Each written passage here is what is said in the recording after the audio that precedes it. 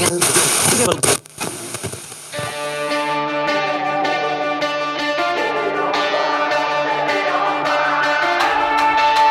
to the Born and Raised audio experience, presented by Onyx.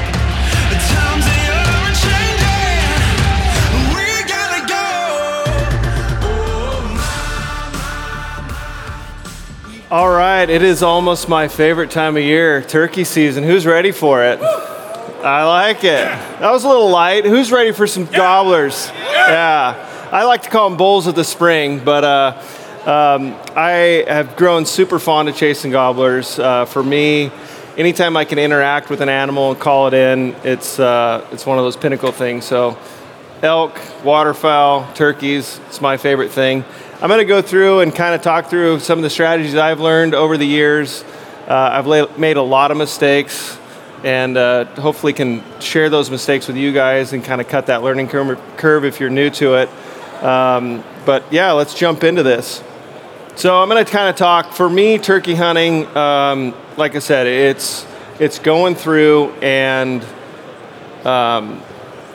emulating another turkey. And the first thing off with calling turkeys, you're going against the biology of what that turkey is. In the springtime, a gobbler is going to sit, strut, and gobble. What he's trying to do is attract his hens to him. Most likely he's going to be stationary and he's going to be gobbling and strutting. And he's trying to get those hens to come. So when you're calling a turkey in, you're actually going against what's imprinted on him to do. So that's one thing that I've kind of picked up over the years. If you're answering that gobbler all the time, he's saying, yep, I'm over here, come to me. Yep, I'm over here, come to me. So the biggest thing with turkey hunting is curiosity is going to kill him. It's when you shut up, and that's that final deal. But I'm going to walk through kind of calls, some of the tools that we use. For me, my go-to being proficient is going to be a diaphragm call. My favorite two that we run or we make is a combo cutter and also the ghost cut.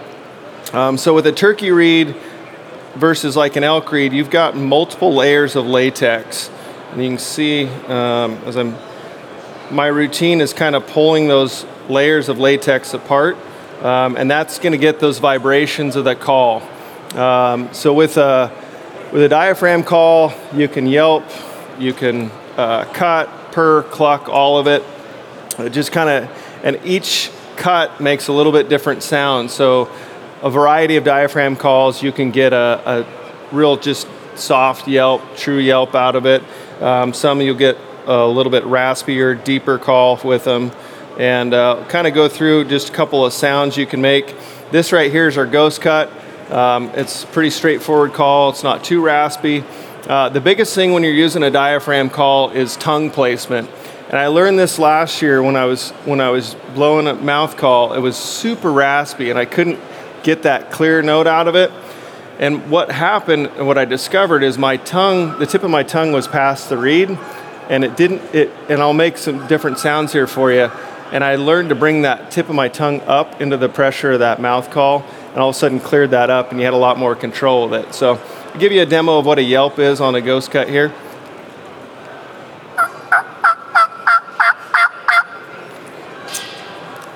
With the raspy side of it, where I had my tongue placement before, I'll show you what that sound is. It's not as clear as clean.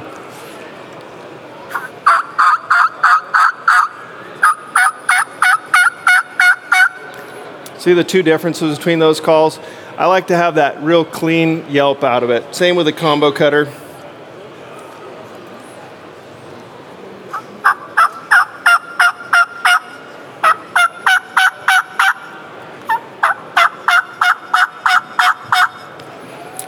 The big thing with turkey calling is versus elk, you're actually getting that call to break over. You make that yelp sound out of it. So you're going to drop your jaw.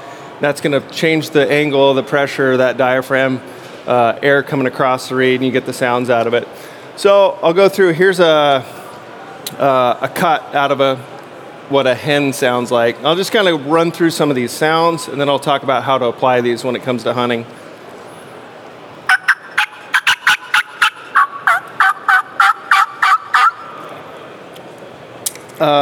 And then a purr, this is one that I'm still working on. This is, for me, on the mouth call is a little bit more of a difficult.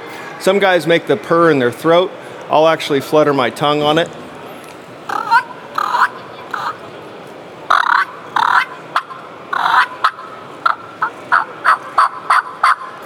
That purr and cluck's going to be that content sound with a hen.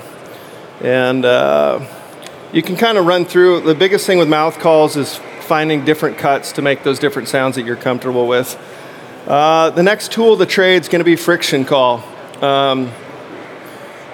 I like a friction call because they're loud. So on windy days, you can really cast that sound. A lot of times I'll use a friction call to locate. So, and then striker material, there's a lot of different opportunities in friction calls. This one here is a crystal over slate on a walnut wood. And the combination really is what's going to dictate the sound of it. We also make a slate call. It's a little bit softer, deeper tone, where a crystal is going to be kind of that high note type sound. And what you're going to do with a friction call, it's all about placement of the striker and the angle and keeping that consistent pressure. So you can see how I hold the call is just with minimal contact on that. All the sound is actually coming off the bottom of that pot call. So if you hold it cupped up like this, here's what that sounds like. Real flat. I'll open my hand up.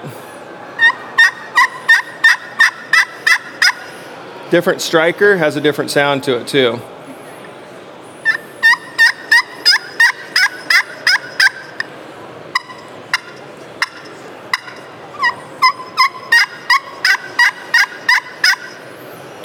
So the biggest thing with friction calls, like I said, the sound's going to travel the loudest. The box call here, this is a Purple Heart wood with a cherry box. And this is where is my go-to call on those windy days. You can get that loud yelp out of it.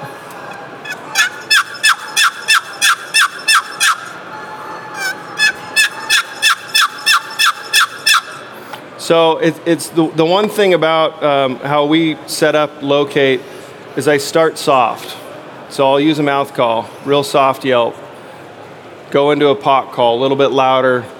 Last, going to go into a box call to try to get that bird to gobble. So having as many different sounds and tools, and all of a sudden you'll find a sound that a bird keys in on, and it may not answer a mouth yelp, but you hit it that box call, all of a sudden he fires off.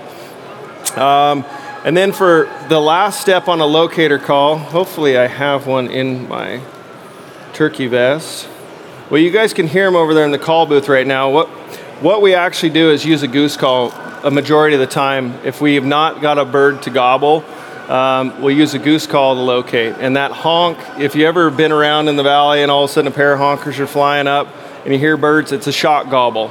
We'll use a honker call, use a crow call, or an owl hoot. Owl hoot's one I don't use as much, but I'll use a lot of that in the early morning or late night for a locate. I just do a voice call with them. It's a barred owl. Ooh, ooh, ooh, ooh. Does not travel as loud, but it's definitely where those birds will respond to that owl hoot. So just something like I said, as many different tools of the trade that you can have for getting those birds to gobble. We basically do the cat road shuffle for gobblers. We hunt public land here in Oregon, down in California. We're going to do Idaho and Washington this year. What I kind of talked about to locate, you're going to look, like preseason stuff, scouting. Those birds are going to be in clear cuts. So we hunt a lot of log country. Meadows, anything like that, that's where those gobblers are going to stage to try to attract the hens. I'm going to try to identify those, and I'm going to try to find the points that I can cast that sound and cover as much area as possible. And so we go along the same tactics that we do elk hunting a lot of times, and we'll cover ground, and I'm just projecting sound, trying to get to those birds to fire off. And so we use the logging roads. We'll use mountain bikes a lot of times, walking those logging roads as well, and cover as much ground as possible. And the big thing too is looking for sign. Those birds will hang out on roads. You're going to see droppings in the road. You're going to see strut marks in the road. A lot of times you'll see looks like someone drug a tree across the road. That's a bird strutting in the road, a lot of times in the gravel. So always when I'm up there in the woods looking for droppings. And do you guys know the difference between gobbler poop and hen poop? So gobbler poop's a lot bigger. It's generally in a J-type shape, and it's a real white tip. Hen poop's going to be long, singular, more brown. So you can kind of key in on that as well for seeing sign. The setup side of it, I'll just kind of go through a sequence if I was going to try to locate bird in a new area. I'm going to start out real soft and then increase volume as I go through those sound sequence. So if I came up to an area going to try to get a gobbler to go, start like this.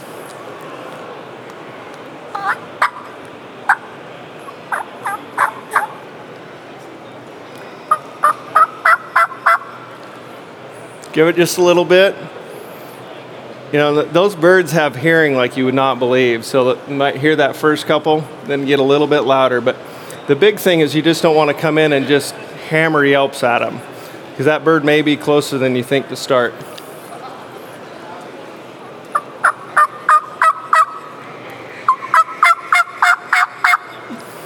Three or four yelps. Let it chill out. You might get a little bit louder and add a cut into it.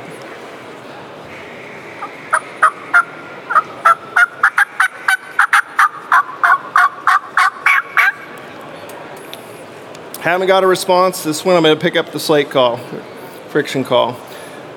The other thing too is just call conditioning. You can see I carry just a little case in here. I've got some Brillo pad, sandpaper, and then also if you see I'll take a lighter to my striker. This is going to get rid of any moisture or oils on that striker. Go through that. Same deal. I'm going to start soft on the friction call.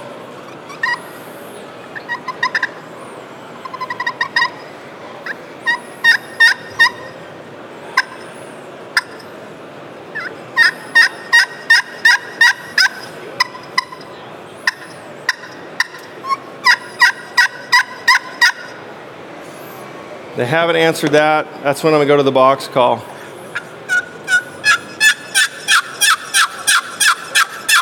That sound's going to project. And if you haven't had one answer that yet, that's when you're going to go into the goose call, scarecrow type. If you've watched any of our YouTube videos, we use that scarecrow. It's a goose call that we flutter our tongue and get that raven sound. And we've had birds answer over a mile away off of that call. So and if you hear it, you can hear that whole sound run down the canyon, and all of a sudden you'll get a bird to crack off over there. So the other side of it, wind, right, or weather is going to be key. I like a clear morning, no wind, no rain, no fog. That's when those birds are going to be active.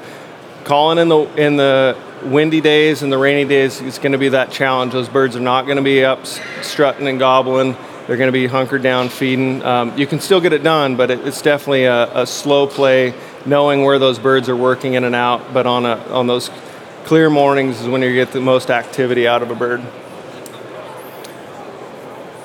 And one thing too, we do a lot of roosting at night, trying to find birds in that last little bit and have them figured out roosting where they are in the morning. And the one thing that we picked up this year is going in super early. If we got a bird located on the tree, we know where he's at, we got him pinpointed, I'm going to get in there a solid hour before daylight, hour and a half before daylight. And this year we actually were able to we had one bird that we slipped in California, and we were 40 yards from that bird. I know he had to see us or hear us in the dark, but an hour goes by, he starts gobbling in the dark, kind of things settle down, and he flew down literally at our feet and shot him first 5 minutes of daylight. So if you're going to try to slip in there right at daylight, that's when they're going to pick you off. So we found this year a couple different times to get in there an hour before daylight, hour before shooting light, let things settle down, and be ready. So the big thing, you get a response, now what? First thing we're going to do is going to pull out our phone, pull up onX, and pinpoint where that gobble was at. And it's like, okay, is he in this meadow? Is he on this finger ridge? Really try to figure out what the next step is and analyze what the terrain is. from there, it's time of day, right? Is it early morning, early in the season? Is he henned up? Chances are early in the season he's got hens. He's going to be gobbling off the limb. As soon as he flies down, you might get him to gobble 1 or 2 more times, and then he's with his hens. What he's not doing is gobbling and attracting other gobblers. He's already got his hens. He's going to be locked down. Those birds are going to be hard. A lot of times if we hear a bird hammering in the tree, he flies down, shuts up, we might back out of there and go try to find another bird that's hammering out of the tree and come back to that bird midday, because chances are if he's got hens, he's locked up, you're not going to call that bird away from those hens. So time of day is going to be things. Is he gobbling on his own? This kind of goes to, you're trying to understand what's going on, painting that picture. If he's gobbling on his own, chances are he's by himself. He's trying to get those hens to come to him. That's a bird that you're going to want to be able to go after. If he's gobbling only on the limb and he flies down and gobbles once or twice, he's going to be henned up, and that's going to be a tough battle. Drumming, that's another one. It's like, how close are you? Sometimes, especially these Rios that we have here, Merriam's on the east side of the state, their gobble isn't as loud as an Eastern. It doesn't travel as far. We've been fooled on, he's facing away, and we thought he was several hundred yards, and he was only 125 yards.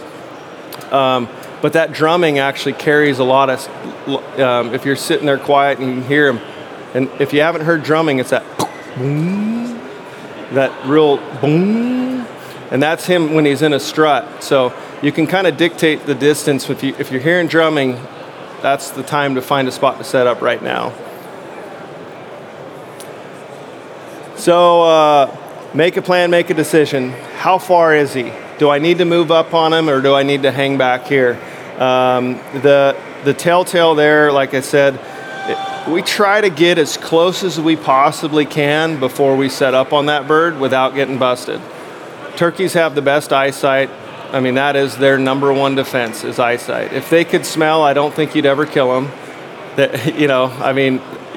It's their eyesight is what keeps them alive.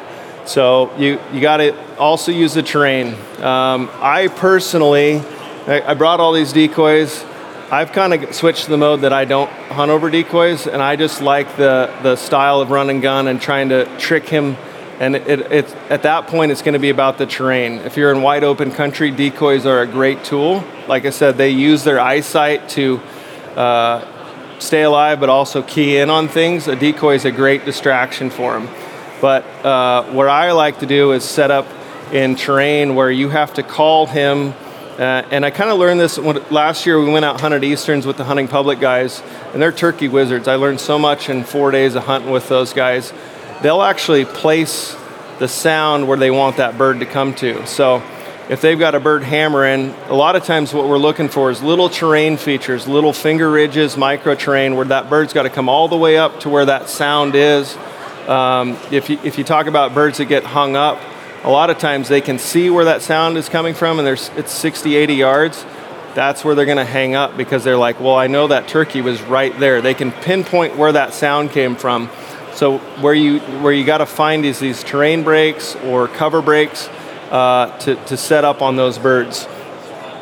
So the other thing is, like, you got to make a decision. A lot of people, the fear of failure. We talk about this with elk hunting a lot. It's like they got a bird gobbling. It's awesome. Every time they call, the bird hammers back gobbling.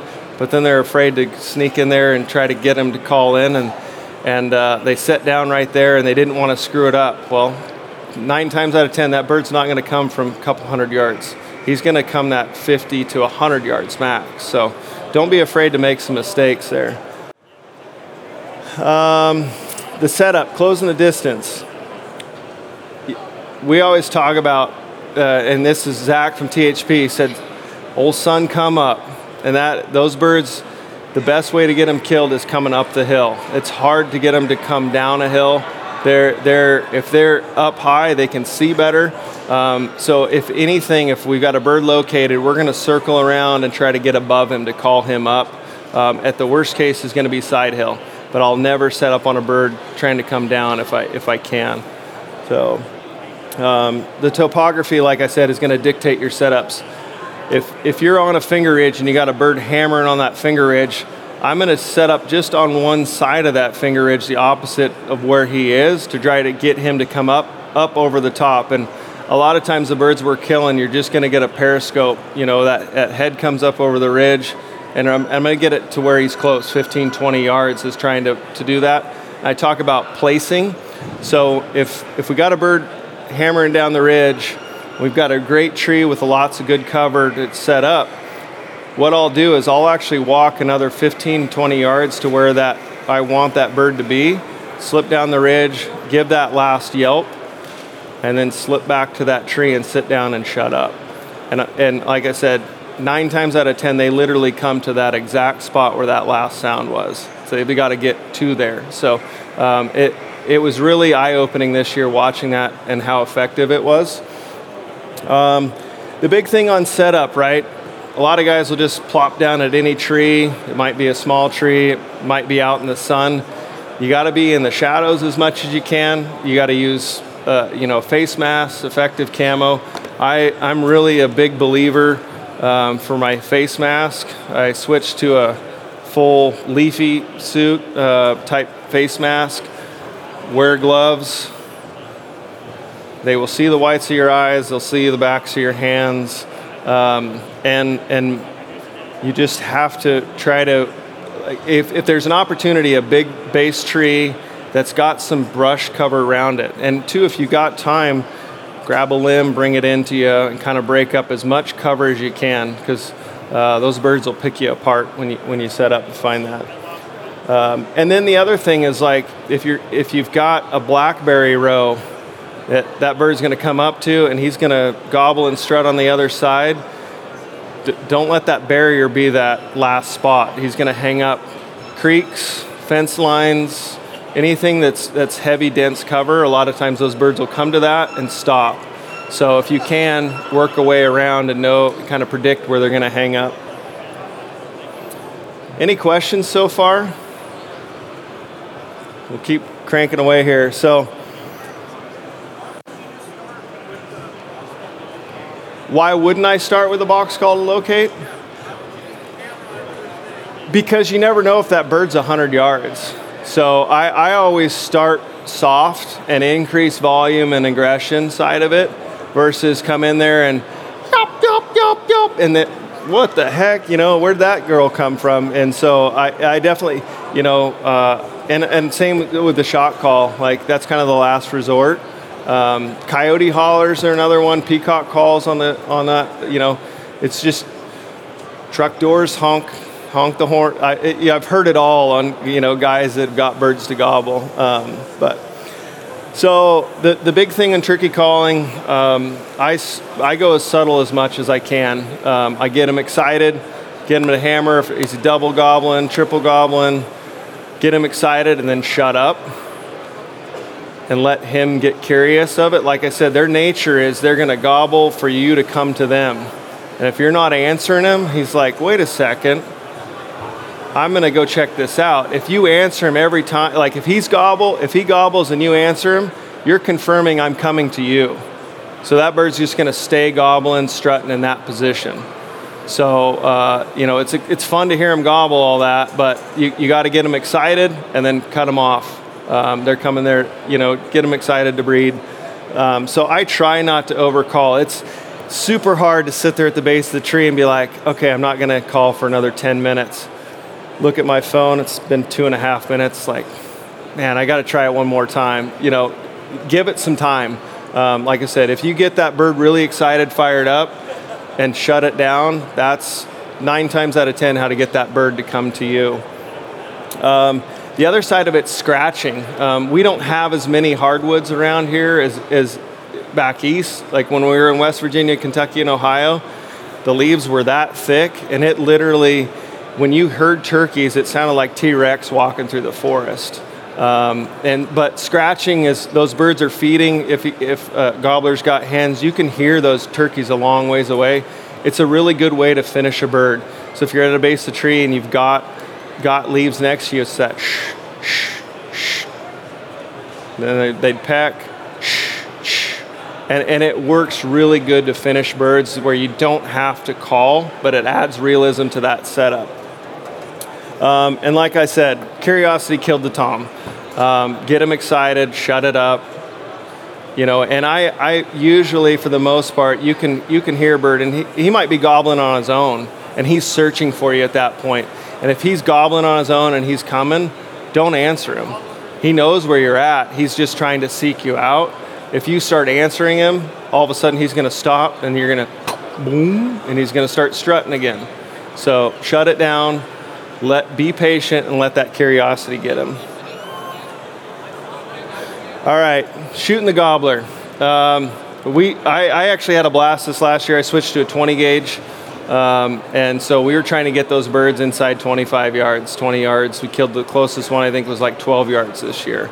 So know your gun, pattern it before season. The big thing is, when can you move? If you can see the bird, you can't move. Like, they will pick you apart. Doesn't matter, brush, anything. If that bird is halfway visible, do not move. You gotta be up and ready in position. When I go to set up, I'll show you guys with this vest. As Trent likes to call this is the flaps down mode. This is up, flaps down. I'm nestled in against a tree right here, right? And what I'm doing, and this is actually backwards because I'm left-handed, but for most people, I've got my gun up and it's ready to go. I'm holding it here. When that bird's finishing, I've got my almost cheek on it, anticipating, and you're pointing the barrel down exactly where you think that bird, where you place that call, and your head's ready to go. You can hear him walking. The last thing you want to be doing is have your gun down, your head up, you're moving around. When you're sitting there and that bird's coming in, I'm literally just using my eyes at that point. I'm not trying to, minimal movement. I've got a little rig here, right here. So when I'm set up left-handed, it's just a little piece of P-cord. The butt of the gun slides in here, comes underneath my shoulder, so I don't have to physically hold it the whole time. I'll have my front hand forward, and if I'm running a friction call or something, I can still run that hands-free. Like I said, it's just a little piece of P-cord. That gun slides in, comes up to my shoulder, and it just sits there. But you can't move. That's the biggest thing. And all of a sudden, if you hear, that bird's coming in, he gobbles to your left or right, he's out of sight, make the movement then. Like, if he's just over the ridge out of sight, make slow movement. You don't want to make this big movement all the way over if you can't. So keep the minimal movement down. And all right, shot distance. Like I said, we pattern guns out. We were running TSS, and we shot a pattern at 60 yards with a 20 gauge, and it had 40 pellets in the kill zone. I wouldn't recommend shooting a turkey at 60 yards. Like, try to get it inside that 30 mark. Know your weapon, know what load and what the capabilities are. It was crazy. We did a test pattern, and we bought from a $5 box of turkey loads up to $72 for 5 shells. And I was like, there's no way the value of that $70 box is that much better than a $20 box. And it was, hands down, impressive. So just experiment, know what your weapon can do, buy a turkey choke. When you're aiming at them, don't just aim at the head. We always like base of the neck. And like the quote from Christmas Vacation, save the neck for me, Clark. You're not going to eat up here, but that spine, column, and head is where you want to aim. So I always kind of center that bead right there at the base where the head starts and the neck feathers start, and works good. Commence kill mode. So safety up as that bird comes in. Safety's already off. Point in the direction, and take your time and squeeze. You're not shooting a duck. Don't just close your eyes and jerk the trigger. Take the time, squeeze through the shot. Q&A. The big thing for me, real quick, I always take notes. What did I see? What were the birds doing? What time of year? Were they henned up early? What you're kind of going through and seeing. You have reference then as the season goes on to know what, put patterns together as the season progresses. That May time, for me, those birds usually have already been bred. Those toms are trying to seek out any hen that they can to get on lockdown. So, yeah. Last year I got into 6 or 10 Jakes. Yeah. All about and you couldn't get them from Jakes, we always kind of talk it. They're kind of punks. Like, especially when you got 6 or 10 together, they're running around, they're wreaking havoc. They can be challenging, and then sometimes all 6, it's going to be a race to that bird too. So they're the most unpredictable, I would say, on Jake's side of life. They're either going to come running or they're going to gobble. Case in point, Eric and I hunted a spot over east. We heard this bird, and the difference in a gobble too from a Jake. And our Jakes actually gobble. For the most part, Eastern Jakes don't even gobble because it's like they don't. Turkeys have a dominance. There's a pecking order from the big tom all the way down, and they don't want to attract another tom to get their butt kicked. But in any case, there was 4 or 5 Jakes together, and when they gobbled, I mean, it was pow! And we're like, yep, longbeard over there, let's go after it. Got over there, and then you'd hear, the Jake gobble. And it was like, wait a second, and there was no longbeard in there, and those Jakes come in like, all right, here, king of the castle, and yeah. So Jakes are a tough one, what they're going to do, and if they're all together, they can mess things up for you with the big tom too. Yeah, I mean, I don't know that there's any. I would set up on them just like a tom if I could, and they're either going to do it or not, and yeah, it's challenging at times.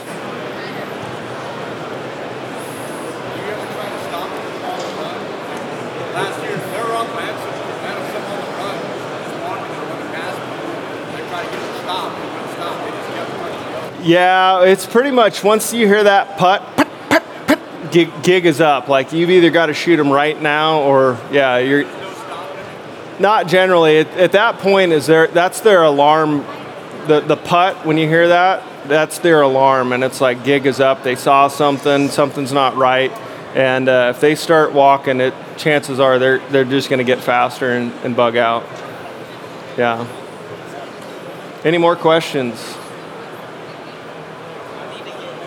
The one thing, like I said, I personally stopped hunting over a decoy. Be careful on public land. A half strut or a full strut decoy, they're super effective. That, like I said, the one defense that turkeys have is their eyesight. Well, like talking about pecking order, you use a full strut decoy, you have a dominant tom in that area, he's coming to kick that tom's butt. Like, he's coming in to fight. On public land, I would not run a full strut decoy. It's just, there's too many people out there that are cruising around, they hear a gobble, they're going to sneak in and try to get it killed. I had a case in point where I was working a bird, and I didn't have a decoy out, but I heard this truck, I heard the door shut. The bird that I hadn't called, that bird gobbled to it, and all of a sudden I heard him yelping, and it was like, I'm in between, or the turkey's kind of off to my right here, and I'm kind of in between where that truck was and turkey, and it wasn't a comfortable setting. I just backed out of there just because I didn't want some guy slipping in and doing the rascally rabbit hunt. So, but like I said, decoys are super effective. They, if you're in open country, field country, fanning is another one. Those birds are going to respond to a fan. Trent and those guys in California last year had birds 900 yards away, all the way across this open pasture. They stood up on the dike, called, fanned, and all of a sudden, I don't know if you guys saw that video, they killed 3 longbeards in one setup. It was from that fan. Those birds saw it from 900 yards and literally ran all the way across the field. Yeah, so... But yeah, it's just one of those, you got to, on public, be real careful on it. It's caution. But fanning, using a strutter decoy, all that, the one defense they have is their eyesight, and you can beat them at that with a strutter or a fan. Any more questions? Washington, if you don't get your tom during the spring, you can hunt during the fall. Yeah, fall. I haven't. Chasing big game and waterfowl in the fall. The thing I've heard about fall hunting, those toms are all grouped up, also sometimes grouped up with hens is, and they have all their spring poults with them. And if you hear them, the sound is a kiki, and it's a lot of times it's those younger birds.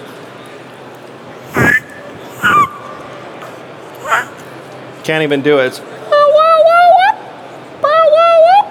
that kiki in the fall times. A lot of times what you do is break up that flock of birds. You literally bust them up, and then they start talking, and you'll kiki and yelp, and all of a sudden all those birds will kind of come back together. It's the one tactic I've heard that's pretty effective. And hopefully that helped you guys a little bit in the spring. Like I said, it's, for me, I've become overly obsessed. I spend a lot of time in the spring in the woods chasing gobblers and enjoy it. And it's for me, I call them, like I said, bulls of the spring.